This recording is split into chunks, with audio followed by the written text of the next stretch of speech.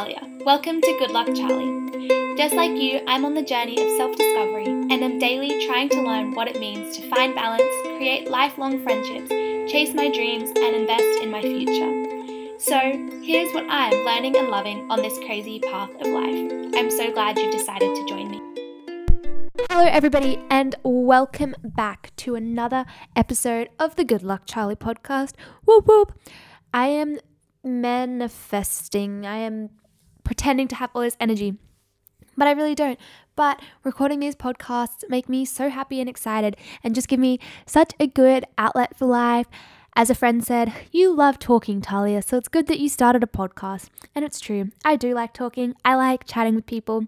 I like sharing all the things that I've experienced and learned and hearing about their life as well. The real reason I kind of started this podcast is because I love to sit down with people over a cup of coffee and hear about their life and encourage them. And this is just a way for me to do that on a bigger scale.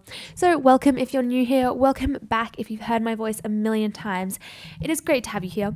I hope you've had a good weekend, a good week since you last tuned in.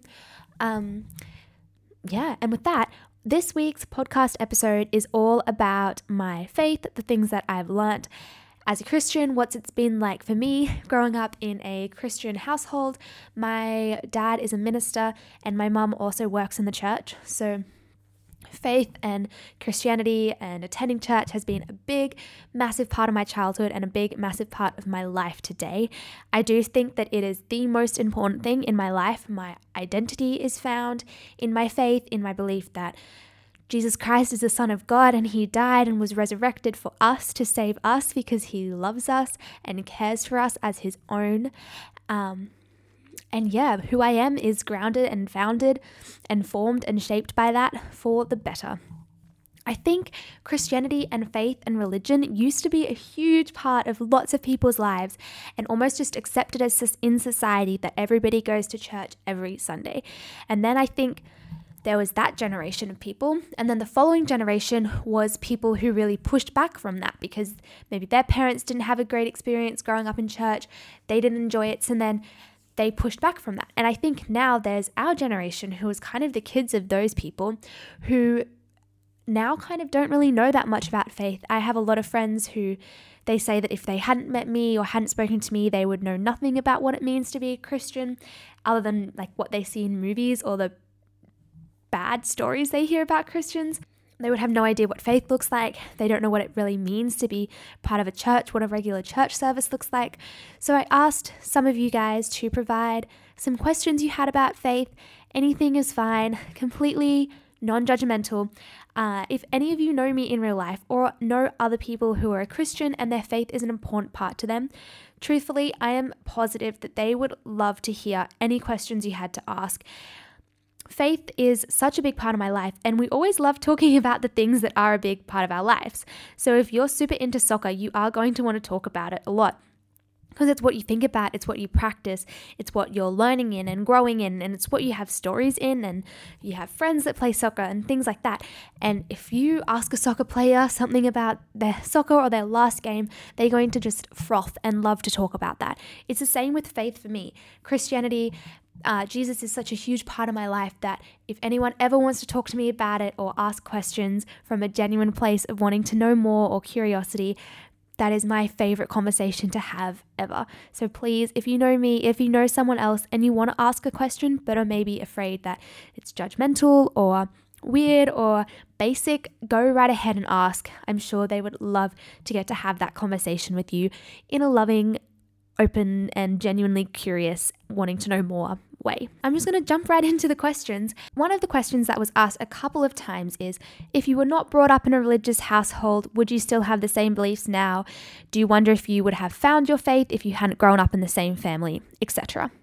This question is very two-folded. There are so many different ways that I could go about thinking about this. Obviously, our childhood, our family, how we grow up is the largest contributing factor to our beliefs until we get to a certain age, and then we choose who we surround ourselves with and choose what we believe and what we make a part of our life. No, I've never wondered if it's impacted what I believe because I know for a fact that it has. But do I think that that diminishes it in any way? Absolutely not. And I was thinking about like potential allegories that I could use for this. And it's like if you grow up in a vegetarian household, until a certain age, you too are going to be vegetarian. And that's because of your parents' choice. Until I was 8, I went to church because my parents went to, and that was kind of what was expected of our family. But at one point, if you're vegetarian, it'll become something that you have to choose to do on your own. At one point, you'll be with friends that aren't, and you'll realize that there are obviously different lifestyles, different ways of life. And like in a Christian household, obviously, I was exposed to it and made aware of faith and religion and the love of Jesus because of my family and the way I grew up and who was surrounded with me. But even from the youngest age of 8, I remember feeling that my faith was my own and having my own beliefs in Jesus and forming my own relationship with God and investing my own time in learning more and reading my Bible, and me wanting to go to church for myself. Just because my family exposed it to me doesn't mean that my faith is only because of my family. And I don't think necessarily if I'd grown up in a non-Christian household that I would have the same faith I do at the age of 16. However, some of my biggest inspirations, they did not grow up Christian. And some of the people with the strongest faith didn't, because it's what they choose to believe and learn about more when they're older. So there are so many people who find Jesus because of crazy life experiences at 20, at 18 because of friends, at 25, etc. And I think that faith is just as strong and important. So yes, obviously family impacts everything that we believe till a certain age, but we're also then exposed to it ourselves, and at some point everybody has to choose to make it their own. Someone asked, how could I tell my non-Christian friends who are having a hard time that God is with them? And this is a hard question because it's hard to tell someone that God loves them unconditionally if they've never had that modeled in the real world. It's hard to tell them that someone cares for them always if they've never had someone care for them in their real life. Or if there's such hopelessness in the world, it's hard for someone to believe that there could be someone who promises eternal hope always and forever. I think a really great way then to tell our non-Christian friends that there is hope and that God does love them is to model it ourselves. Love them, care for them, provide unconditional love for them in the best way that you can. And I think that models and tells it better than anything else, because if they have something to base it off and you then tell them God loves you and God cares for you in this way, just like how I tried to do. I think praying for them is a really, really big thing, and you don't necessarily have to tell them that you're praying for them. I think it could be really powerful if you do say, I'm praying for you through this hard time. I know that you might not necessarily believe, but it means something to me, and I hope that you can feel some peace. I've had friends and I've asked if I could pray for them over the phone when they're going through a hard time. And I think regardless of what someone does believe, it's nice to know that someone is thinking about them in that way. So yes, I think your actions always speak louder than words, and prayers are powerful as well. Cool. Another question was, what's it like being a pastor's kid? Did you feel abnormal pressure? And I talked to one of my best friends, Amelia, about this on the phone, and I'll insert some of those recordings from that conversation now. But I think, first of all, my parents never tried to put any pressure on me. They definitely made it clear that I didn't have to act a certain way or do a certain thing. But I think if there was pressure, I put it on myself. And also, I loved fulfilling the role of a pastor's kid, a minister's kid.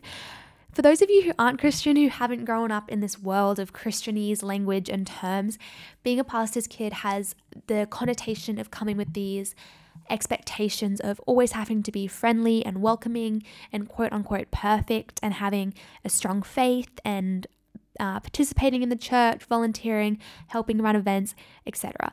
And I kind of am all of those things. I loved fulfilling the role of a pastor's kid. It definitely was different, I would say, but I think it's wonderful in so many ways. And the community I got to have was richer because of it. And I think getting to go to a church every week, knowing that I was going to be there every week, and establishing that community from a really young age because my parents were ministers there, made such a big difference to my life. And now there is the recording with my friend Amelia where we discuss that a little bit more. I feel like we partially act older and mature and things, because of growing up in a church, and like from 5 years old I've been talking to people who are 70 and having to maintain a conversation and be like respectful and polite and know their name and act as almost like a hostess. Yeah, and I feel like you're also really encouraged to go out and speak to the new people who come to the church, and like through that you also find some sort of maturity, because you're having to push yourself to go and talk to people you don't necessarily know, but also try and keep a steady conversation with them to make them feel welcome. Yeah, or even because our dads are both ministers, having to go up on stage and say little things. That's a lot of social interaction and community and like engagement that a 5-year-old has to do. Yeah, definitely. And like for me, because we like Salvos have the Red Shield Appeal. Yeah. So that whole weekend we have to go like knock on doors. Yeah. Knock on doors and talk to people and everything like that, which I've done my whole life. So it's just there's lots of things about interaction, and it's always been expected of me to push myself and actually just go and have social interactions with all these people. Of like a lot of them are a lot older than me. Yeah, 100%. Do you feel like there was certain expectations for you growing up in the church and certain roles that you had to fill and like a certain, like people expected you to act a certain way? Oh, definitely. Like I was always expected to like actually behave, which drove me insane. Maybe if I was a different kid who didn't really like those things, I would have not enjoyed growing up as a minister's kid, but it genuinely shaped me, and it's like my favorite memories. Yeah, and it's different for you because you didn't really move around different churches that much. But for me, it's like as soon as you go into a church, because you're the minister's kid, everyone wants to get to know you, and you become part of that family like straight away, which is that's true. And yeah, and you get connections with people from just all over the place, and that can help in your everyday life. It can help with your knowledge. You get to learn so much from all these random people, and you just can like help each other and be in community with them. Yeah, I love that. I think people can underestimate how special a church community is. Regardless almost of what you believe, I would encourage being a part of a church community. Like there are so many churches that have so many things you can be a part of that aren't religious, and like just give you friends and a community and a place where hopefully everyone is really like loving and kind. That was the wonderful Amelia. Thank you so much, Amelia. Her dad is also a minister for the Salvation Army Church, so we really have connected on that and all things faith. So back to the question. Next, somebody asked, what has been your biggest faith challenge? This is a very good question because I think everyone obviously goes through challenges in lives, but for a Christian, they can kind of be twofold. Sometimes I'm going through something really hard in life, like this past 10 weeks. My family's had quite a tumultuous stage in our life. So in a time where on paper my life was really difficult or challenging and there were lots of changes, I felt really, really at peace in my spirit and with God, and my faith was still strong, and I felt really connected and inspired and still hopeful for the future, even though things were hard and kind of crumbling around me, you could say. But then there are other times in my life where life is great and fine and good and there are no problems, but I felt like my faith has been struggling and I've been struggling to grow and connect with God, or maybe struggling to find a good Christian community and feel really motivated in that aspect of my life. And those seasons, which seasons is such a Christianese word, those seasons, those aspects and times in my life are almost harder than when I'm actually struggling, because I rely on Jesus and his love and strength and kindness every day, if that makes any sense. But in saying that, one season of my life that was really difficult and taught me a lot was when I had some difficult relationships with a guy. And I remember from a young age listening to people's testimonies. So for those who don't know, testimonies are just your story of how God has worked in your life, how you came to faith, how you came to believe, and everything that's led you to the place where you are now, and the way that God has interacted and interwoven your life story together. And I remember from a young age listening to all these amazing Christian girls who were 18 or 20, having a story being like, I grew up in church and it was great, and then I was 15 and I met a guy, and their story derailed for a few years until Jesus found them and saved them and rescued them again, and now they're at the point where their faith is strong. And I vowed that I would never be the girl who had a guy impact my faith. And in the end, a guy did become a large part of my testimony and my story and one of my biggest faith struggles. Because this guy came along who was sweet and kind, caring, and very good, I struggled a little bit because he didn't know Jesus and he didn't love Jesus. And I remember feeling in my spirit, in my soul, that God just told me no. And in the end, I really struggled with the idea that God said no to something that seemed so good in my life. So I was then forced to question what good meant to me.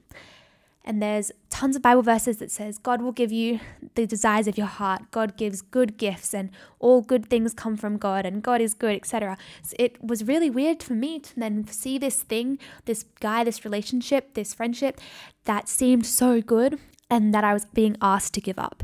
And so I did not feel that God was good for a while, and I did not feel that he gave good gifts, and I didn't understand how his plan worked out and how I felt lost. So I prayed for him and I prayed for me, and to make a very long story short, that guy now knows Jesus and loves Jesus, and it was the most redemptive and cool story ever. And I now know and love Jesus even more. I learned to trust God, and I learned what it meant that God gives good gifts. So yeah, one of my biggest challenges was when my values that I'd always talked about were put into practice, and just had to work out what it meant and what it looked like in my life to listen to the voice of God and to give up things that seemed good when it didn't really make sense. And the final question is, how do you maintain your enthusiasm for it, my faith, my religion, so consistently? This question honestly has stumped me because I don't know how I can explain it, but I think it's because it's not like it's a hobby. It's not like it's an activity or a community that I take part of. I believe that God and Jesus are living and breathing and with us today, and that he works in my life for the good of me. It's a belief that I have. It's something that keeps me going. And when I am unmotivated, I have community around me that inspires me and points me back to Jesus. But it's because it's real. That's how I think I remain so enthusiastic for it consistently, because it's real and it's true, and I just have such a passion for the Lord and desire to know Jesus more and to read more of the Bible and get to know God's heart more. And for those of you who don't believe and don't understand, I know this might all sound crazy. It might all sound like gibberish, but I hope also in the middle of that you can hear my passion and genuineness for it. And if you want to know a little bit more about what even is in the Bible, what it means to say Jesus died and rose again for us to take away our sins so that we could live free and peaceful, there are hundreds of YouTube videos. You can ask me for some. There are really good books. The Shack is one really good book, which is also a movie. And then there's another book called Big Questions. I don't know who it's by. You could look up the Alpha series, which has so much information. But yeah, there are lots of resources if you want to know more. And if you do want to know more, I highly encourage just investigating. You're not signing yourself up for anything. You don't have to promise anyone anything. But I really believe that everyone should constantly, every day, be trying to pursue the truth. Yeah, and just find peace and like a bigger, deeper meaning to everything. So I stay enthusiastic because it's real and because every day I get to grow closer in relationship with Jesus. And then final question, with everything happening in the world, do you ever question your faith? And I have two parts to it as well. Yes and no. I never question my faith. I never doubt that Jesus is real. He is who he said he is, and that there is power and hope for us. I think despite the hurt in the world, I can still be free because Jesus loves us and set us free on the cross. But do I doubt aspects of my faith? Absolutely. I'm always questioning, what do I really believe? Do I truly believe this story? Do I really believe Jesus could rise from the dead? And I think it's good. I think it's so important to question things. And I love that my church has done that. And every time I read the Bible, I do want to be true to myself and say, do I really believe this? How does this work? And I think sitting in the uncomfortableness of not really being sure grows your faith more than anything. Regardless of whether you're Christian or not, like pursue truth, question higher meaning and higher purpose. And because I do ultimately think that this is the truth, I think that anybody who genuinely questions and looks for high meaning and purpose will eventually end up in this spot, believing in the power of Jesus. And the hurt and the pain in the world, It is not caused by God, and that is the biggest question ever. How could God be good, or how could God let this happen in a world where everything seems to be falling apart? And there are so many answers you could give to that, but at the end of the day, it's hard.